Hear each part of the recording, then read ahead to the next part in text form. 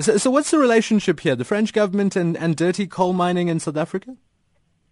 Well, the French government owns a big stake in a company called Energy, it used to be called GDF Suez, which is building a coal-fired power station next to an Exaro mine up in the Waterberg.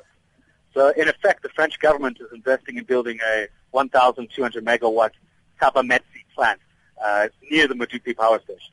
Why? What's the French influence in coal mining? We thought the French were only about nuclear power.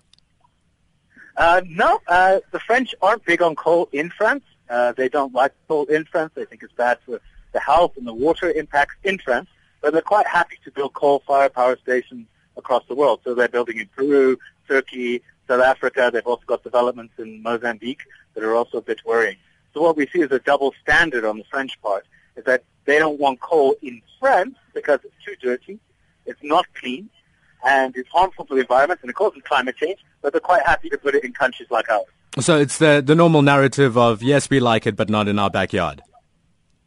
Yeah, and let's go make money off somebody else's ill health, is effectively what they're doing. There's not enough water in the Waterberg for the people of the Waterberg, the town of Lepelale, and, they're going to take air, which is relatively pristine compared to other parts of South Africa, and turn it into a toxic swamp.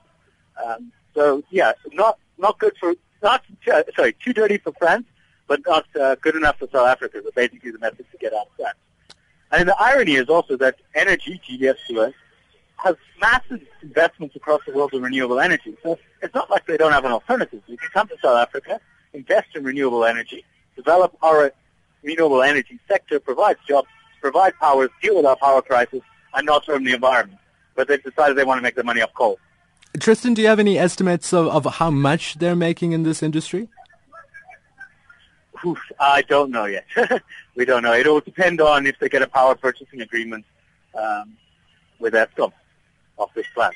So how much they get that for. Essentially, what are you calling for today during this protest march? What would you like to see happen? These companies shut down and thousands of people possibly unemployed? Well, I mean, nobody's employed in this plant yet because it hasn't been built yet. No, what we want to do is have them take their money, have the French government take its money, because that's part of this company, and its resources and its technical know-how, and invest those in our renewable economy. We want them to help us eradicate poverty in South Africa, but we don't want them to do it at the cost of our environment and our people's health. So we do have a win-win situation here, which is what we're asking the French government for. They're now hosting the big climate conference at the end of this year. They want a solution. They want to keep emissions to below 2 degrees, and then they're building coal-fired power stations. It's a logical position for them to do, especially when we know that there's renewable opportunities in South Africa, plenty, waiting for money for overseas to make reality. Tristen, thanks for talking to us. Anyone planning to come out and meet with you from the French embassy today?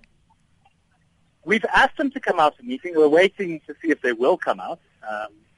They haven't yet given us an answer to whether they come out or not. So there's upwards to about 800 to 900 people here today, and so they're sort of waiting outside this consulate in Rosebank, waiting to see if the French government will come take a memorandum and a solar lamp.